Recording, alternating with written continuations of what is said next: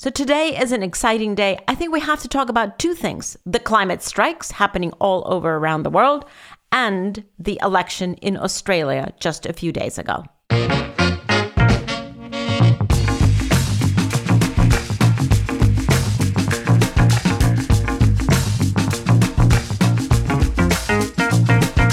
Hello and welcome to Outrage and Optimism, a new podcast about dealing with the climate crisis and remaking the world. My name's Tom Rivett-Carnac. I'm Christiana Figueres. And I'm Paul Dickinson. And today, we discuss the global climate strikes that are taking place right now in 120 countries. And we also talk about the shift from school strikes to general strikes that will begin in September. We also dig into what happened last week in the Australian elections. And we talk to Bill McKibben, author, activist, and founder of 350. Thanks for being here.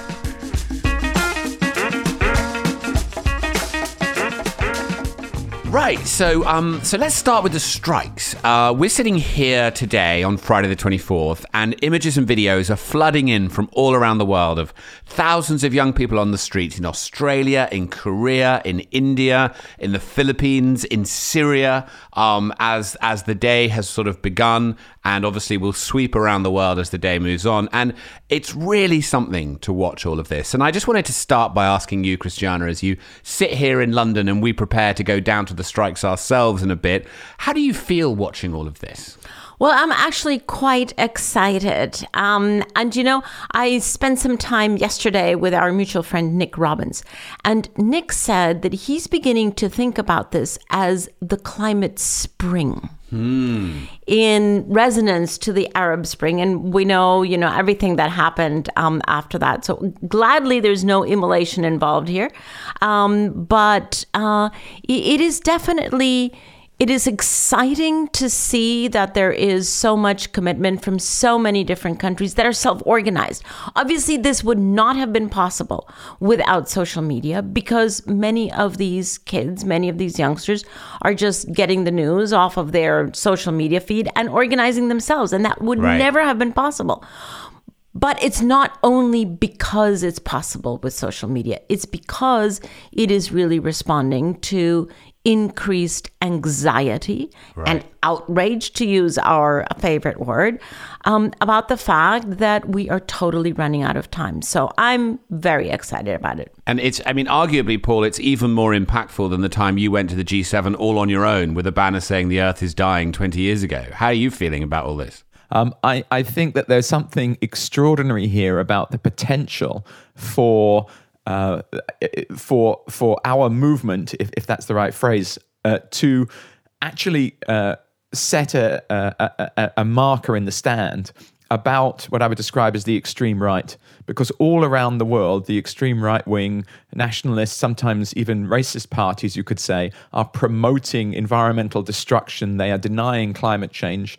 And if we are very, very clear, and if we associate our movement with a just transition, then I think we can actually help the world move away from the precipice of extreme right-wing politics, nationalism, and all that follows from that. Yeah, well, and we should get to specifically Australia because that's very relevant to what you just said. But so just to stay on the strikes, I think one other interesting thing that is new today is yesterday, Greta and other leaders from the youth movement wrote an opinion piece to call on the rest of society to join them. And it's an amazing piece in which they sort of say, look, we're passionate and we're committed, but we can't do this on our own.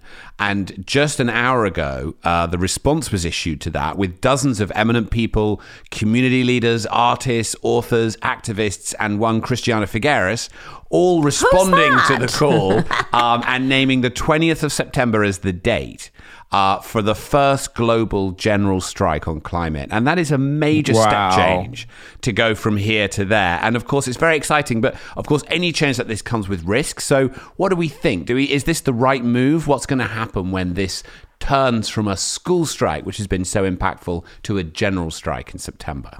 Well, do you remember that there was a pretty impressive climate change march in New York in 2014, in September just before the Secretary General's summit? And that was something that was pretty localized. It was in New York. It attracted people mostly from the United States, some other countries as well. And it was a march, a very peaceful, I think, very constructive march. What I think is different now is that this is going to be decentralized, just like renewable energy is decentralized, by the way. It's going to be decentralized. Everyone can go out to the streets or can simply not go to their usual daily routine, but take the day out to truly engage in different thinking and different acting in order to precipitate a step change and do it at home. Because the fact is that this is not just the responsibility of national governments. This is not just the responsibility of one particular sector. This is a shared responsibility of each one of us. And so the fact that this is being planned as being possible for everyone, everywhere, at any time during that day to participate, I think is a very important message. The idea of a global general strike in September is incredibly exciting, I think. It will focus the world's attention on how critically important this issue is, and it will mobilize people. And I think we should be very positive about how popular that mobilization can and should be. I mean, for example, we know we need to tax resource consumption, we know we need to tax pollution, and we can take taxation off the poorest people. There can and should be a wealth transfer from the wealthiest who burn the most fossil fuels per person through to the less well-off in society. And I think solving an environmental problem and solving a social justice problem together is not a right-left issue. It's a centrist issue that I think the world can unite around. That's a very nice point there and a nice segue about it not being a right-left issue. But I do think we have to temper this excitement of this very interesting emerging idea with the reality that last week we had Governor Jay Inslee on the podcast, and we talked very confidently about how climate ambition can now win elections. And the next day we saw the Australian Labor Party defeated by Scott Morrison's Liberals in what was really branded as a climate change election. And I'm just going to quote from an editorial that came out the following day in the Wall Street Journal, written by the editorial board of the Wall Street Journal. And they said, if American Democrats want a warning about the consequences of embracing the Green New Deal, look no further than Saturday's election shocker in Australia. The result is another lesson that the politics of climate change is not as simple as Western elites claim. Labour thought that droughts and brushfires would cause voters to embrace its climate solutions, but young people say they care about the issue often as virtue signalling. Voters in democracies time and again have rejected climate change policies that wouldn't in the end matter all that much to the climate anyway. So there's a good deal of kind of crowing going on, but I think it is incumbent on us to kind of dig into this a little bit. I mean, do we think that there were strategic problems with the way that campaign was run? Are there lessons that come from that? I mean, we've talked already about a kind of just transition on this podcast. Maybe that was missing. But I think it's worth kind of unpicking that really surprising election result and trying to identify what went wrong. Christiana, what's your analysis of this? Well, I do think that the lesson, again, is very much the same lesson that we all derived from the Yellow Vest movement in France, which is, yes, definitely we can use technology to reduce emissions, but technology is not going to reduce inequality. And that's the most painful reality that most people are feeling right now.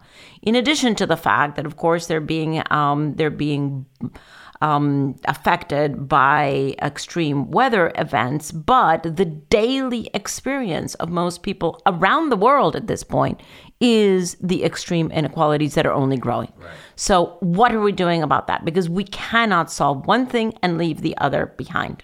I mean, I would just add to that by saying that Wall Street Journal editorial, it's very powerful. It's pretty much identical to Wall Street Journal editorials I've been reading for about 20 years. Yes. They used to say climate change is not proven and therefore, there's no need to pay attention. Now they say people are not responding to the wildfires and the droughts But I think that actually the position is becoming increasingly untenable. And despite this election shock in Australia, I think anyone who's financing or building new coal mines or running or planning existing coal production knows that they're in an increasingly untenable position. Unfortunately, they're joining tobacco and asbestos and a whole bunch of other industries that ultimately know they need to shut down. And so I think although it's a setback, it's not really changing anything. And the power of rationality is coming to bear despite the setbacks. Yeah. So should we talk to Bill McKibben about this? Let's have a chat with Bill. So Bill has been in this space for decades. He wrote a book called The End of Nature in 1989 that really popularized the idea of climate change for a much wider audience than had previously known about it. He's a writer. He's an academic. He's also a Methodist Sunday school teacher. Often his faith has played a big role in his commitment to this. But he's become increasingly activist over the years. He founded a group called 350 that has been incredibly influential, particularly in the divestment movement, and I think really is one of the best organizers of social movements, civil disobedience that has let himself be arrested many times. Right, a leader in the financial disobedience, if you will, or perhaps a visionary for a financial future. Cool. All right, so let's talk to Bill.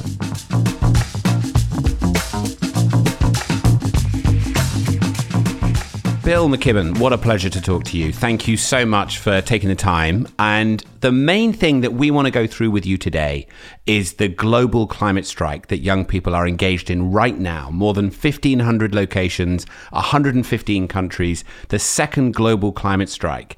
And it's also very interesting that the strikers are now calling on the rest of society to join them. So that's the exciting part, and we'll get there. But unfortunately, we feel we have to go there by way of Australia. Which is less exciting, may I say. So last week we had Governor Jay Inslee on the podcast where we confidently predicted that the days which climate change can win elections were now upon us. And just the next day, we saw this somewhat devastating result. So we're going to just kick off with a couple of questions about that. I'm going to hand over to Christiana, and then we'll dive into where we are today with the strikes and the kids. So, Bill, I don't know how you reacted to the results of the election in Australia. I was hanging there on the edge of my chair. What does this mean, Bill? Because we've heard since then, once we all got over our shock, we've heard arguments on both sides, right? We've heard arguments on the right saying, well, actually, climate change is really just for the privileged few that have time to think about esoteric things that don't really matter and are not really occurring. And we've also heard and read arguments that say, well, actually, we who work on climate change have not done our job because, yes, technology is moving forward, but we have not addressed the inequality issues that we have inherited from the previous industrial revolution and that we cannot let go forward into the new green industrial revolution. So those are two sides of the argument. Were you as surprised as we were about Australia? And what do you think this means for, let's call it, the electability of climate change in elections? Well, of course, I was gutted to hear what happened. I'm no expert on Australian politics, though I've been there often campaigning with all our colleagues there.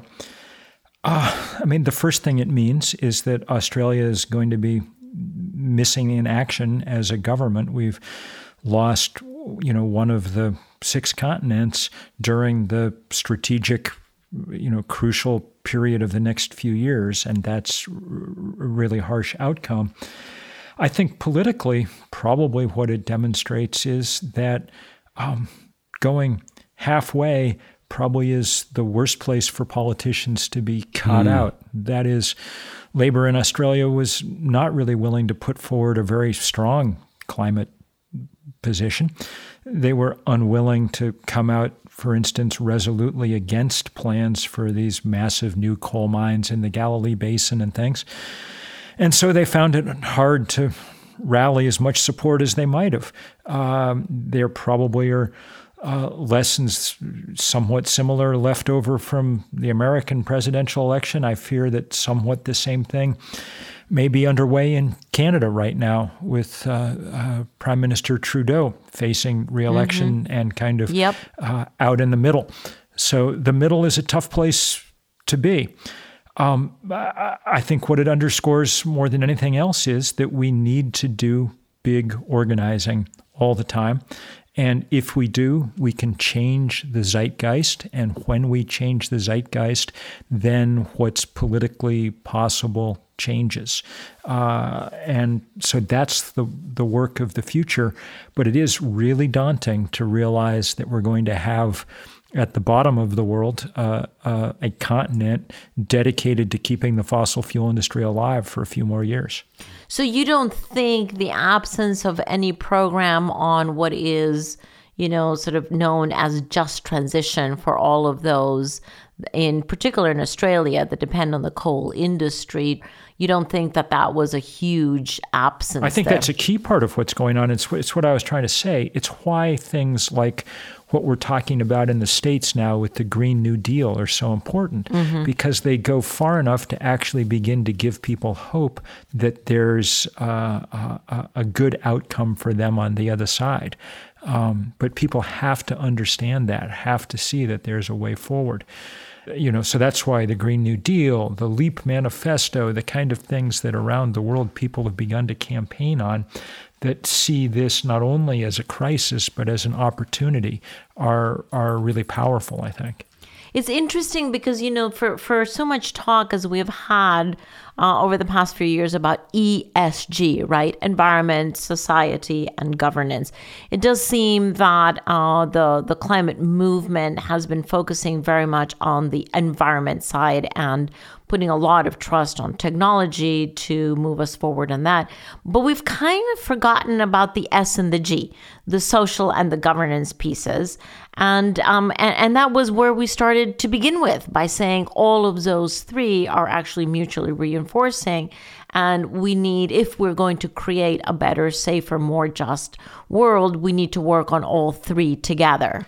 That's right. And if we don't, then the fears that are aroused by any kind of moment of transition will redound to the benefit of people who want to point nostalgically backwards.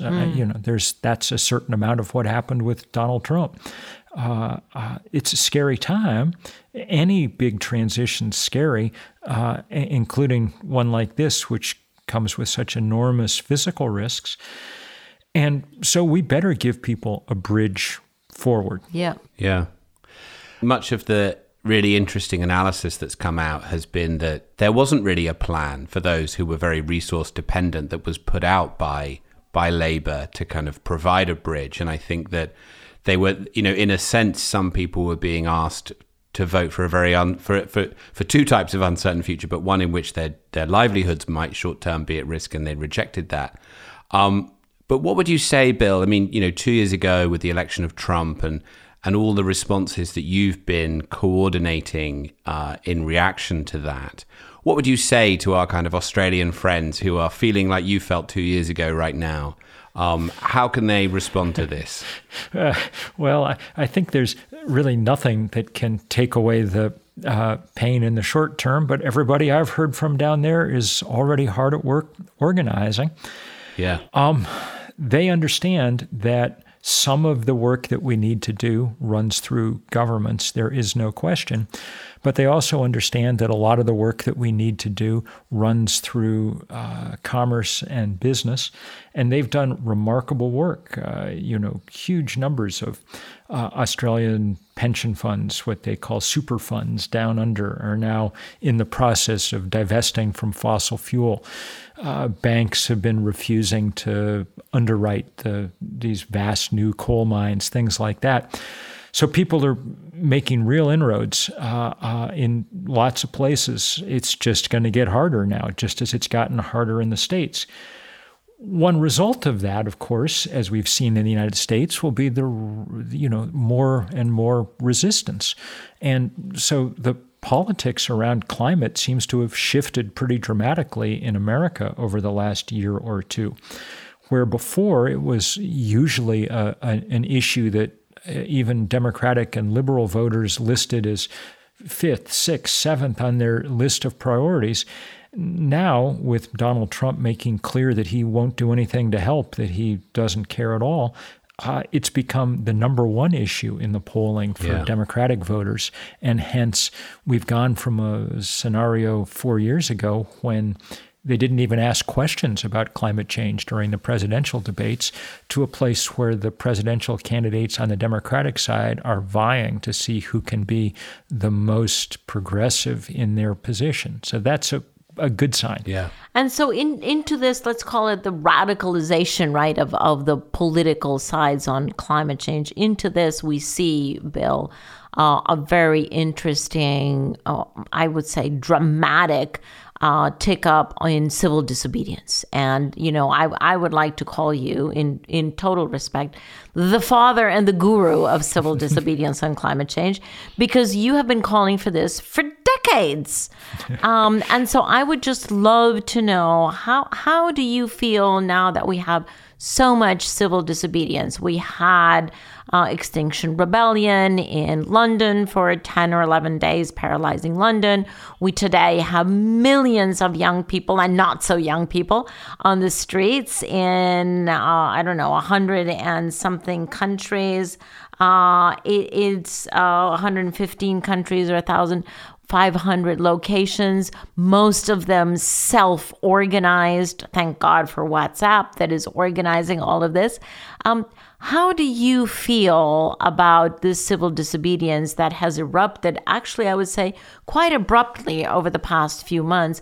How do you feel about it? Why do you think it is erupting now? And why is it coming mostly from under 18s? Well, good questions all around, Christiana. Look, the first thing to be said is there's a very sad aspect to this. In a rational world, we should not depend on 14-year-olds leaving school to get us to care about the climate crisis. We've had ample and serious warnings from scientists for 30 years that have been more or less ignored by the powers that be in our world. And so now we're reduced to the point where it takes school children to shame people into action. I'm very, very glad that they're doing it. Greta Thunberg and all who have followed her are great heroes. It's been a great pleasure to work with them, to work with Greta, to work with her American counterparts. They're terrific and wise beyond their years and wiser than they should have to be, I got to say. There's such a thing as growing up too fast, and some of these kids are being forced to do that. But thank heaven they are. And so the question now is, how do we respond? Earlier today, we've issued a letter from dozens and dozens and dozens of leaders around the world, yourself included, yourself eminent on the list, saying that, you know what, adults are going to play their role, that we're going to have a climate strike for all ages. And the day that what people are aiming for is September 20th at the start of the next UN General Assembly around climate. And we're going to need people, we're going to need people walking out of their offices. We're going to need chefs walking out of their restaurants and footballers walking off the pitch. And we're going to need to be disrupting business as usual, because it's literally business as usual that's doing us in. It's the fact that we get up day after day and do more or less the same thing we did the day before, even as the greatest crisis we've ever faced is engulfing us. That's the problem. Now, Bill, we had a pretty impressive climate march in New York in 2014, just before the climate summit then. How and why is this one different? Well, this will be that was a great day in September of 2014, the People's Climate March with 400,000 people in the streets of New York. What'll be different here is it's going to have to be everywhere. And I think the model that really is best to think about is what happened almost 50 years ago on the first Earth Day in the United States. On that first Earth Day, there were, we think, about 20 million Americans in the streets all over America, about 10% of the then population of the United States. And it turned out that was enough. 10% was enough to do the thing that activists try to do, which is change the zeitgeist, change people's sense of what's normal and natural and obvious.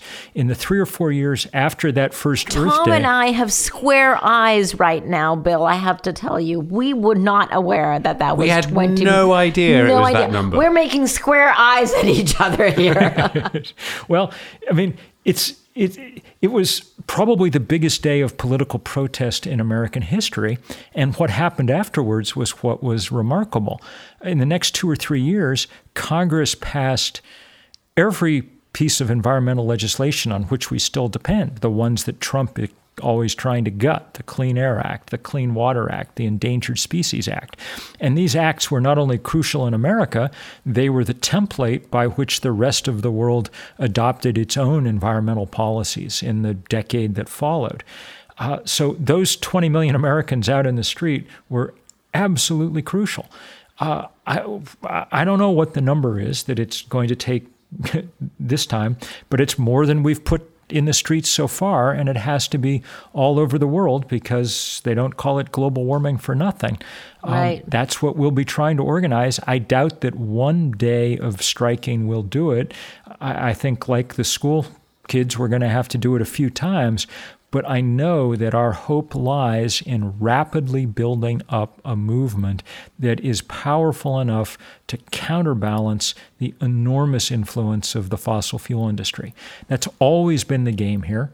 And if we can figure out, we figure out many ways to do it. That's what the divestment campaign has been about. And that's become the biggest corporate campaign in history. We're now at $8 trillion worth of endowments and portfolios that have divested in part or in whole. That's what these campaigns about infrastructure that began with the fight over the Keystone Pipeline have been about. And we're now at the point where, as the head of the American Natural Gas Association said not long ago, we somehow have to stop the Keystoneization of everything that we're trying to do. So we've had some impact. We've begun the process of building the power that we need. Our problem is we just have to do it fast. It has to get big fast because, as you know, the destruction is coming at us fast. I think the only way to think of all of this is as a race.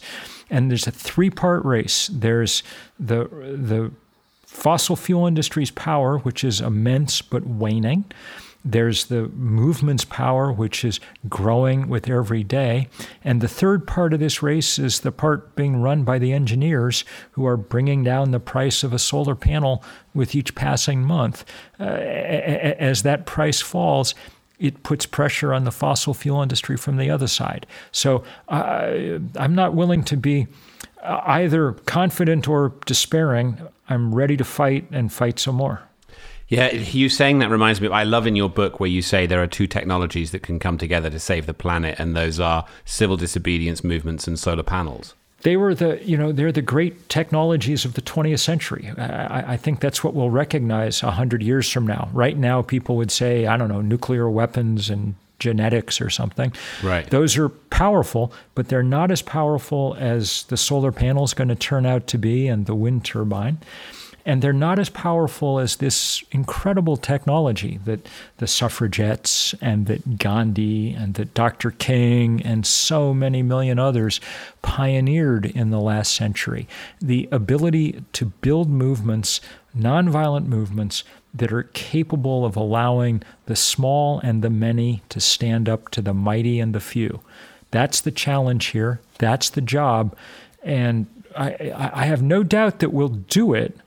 I just don't know whether we'll do it in time. Climate change is the first timed test we ever faced, and that's the thing that daunts me, and that's the reason that makes it seem so urgent. I'm a writer by trade. It never occurred to me that I was going to be ending up routinely in handcuffs or whatever, but that's some of the work to which we're now called.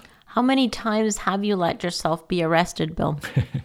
I don't know, 7 or 8, I guess.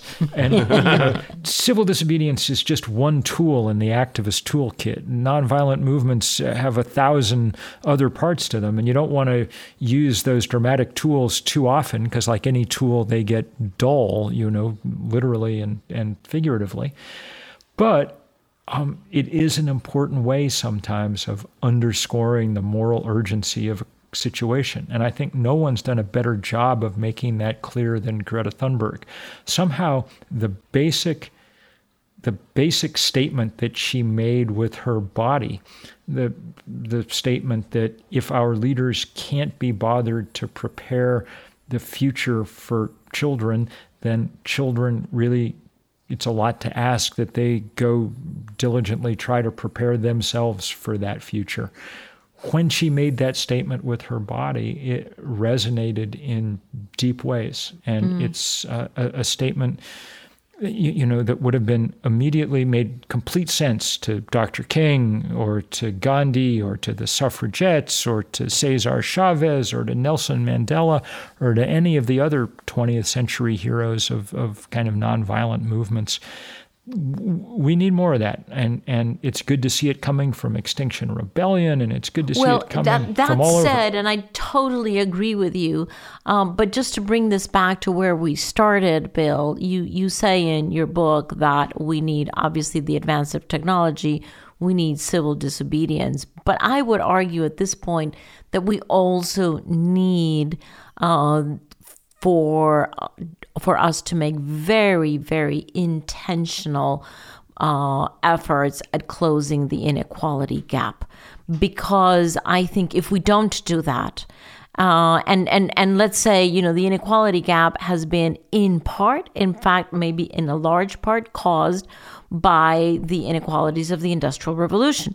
And if we cannot use the next global economy to close that gap, then the political and the social friction that comes from that actually acts as a very, very powerful handbrake to the technological advance that is taking care of emission reductions.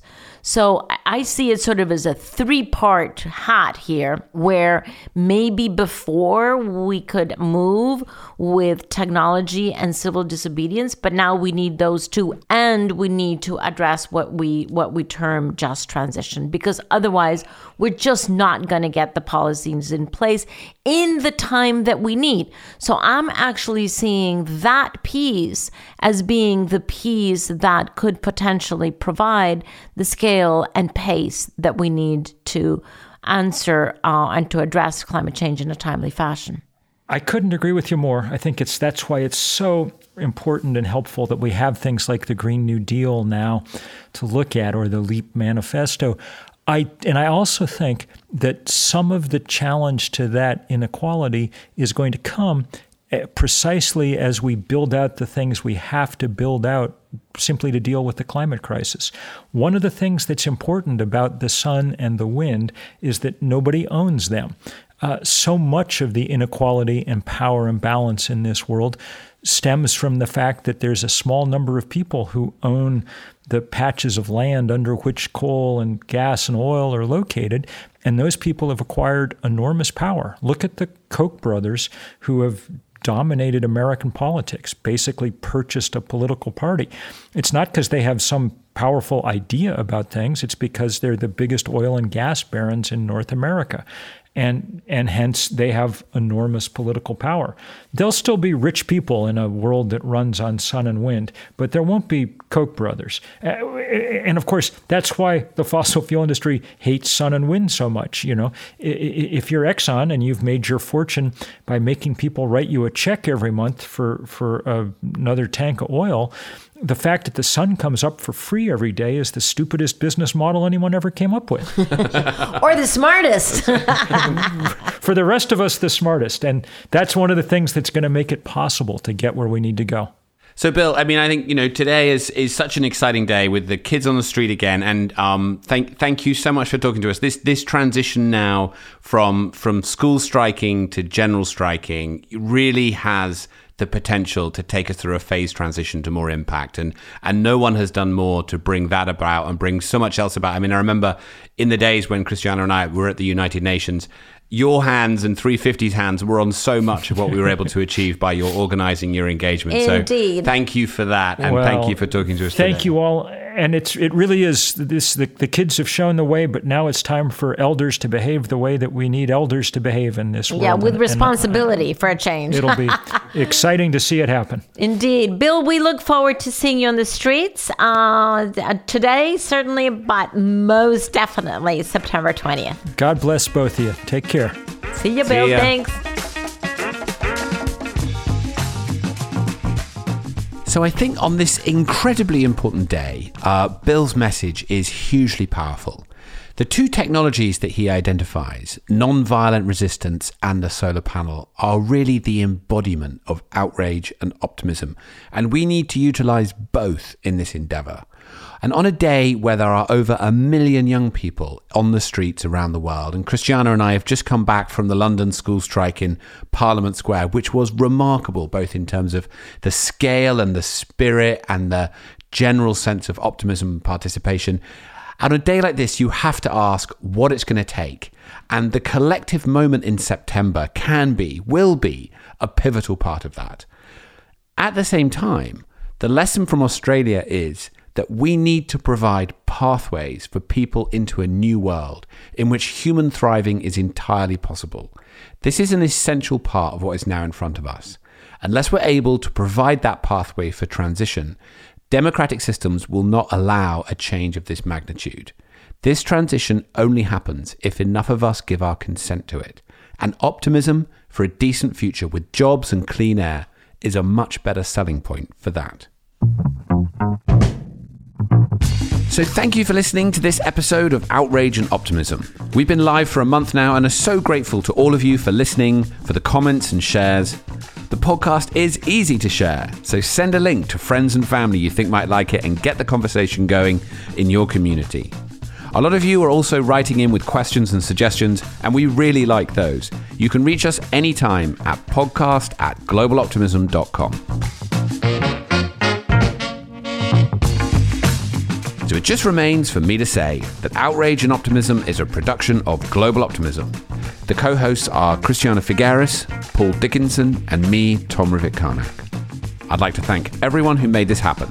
Pete Clutton-Brock, Clay Carnell, Chloe Revel, Natasha Rivett-Carnac, Alexandra Vargas Morera, Sarah Thomas, Marina Mansilla, Callum Grieve, and Zoe Cholak-Antich. I'd also like to thank Michael Northrup from Rockefeller Brothers Fund and Nigel Topping from We Mean Business. You can connect with us on Facebook, Instagram, and Twitter, and please do subscribe and leave us a rating. Next week, we have a great one. Ben Rhodes, former Deputy National Security Advisor to President Obama, will be here. Apart from having held one of the most influential positions in the Obama White House for 8 years, Ben is also an author, and his book, The World as It Is fantastic. He's also a co-host of Pod Save the World, so don't miss that one. We'll see you next week.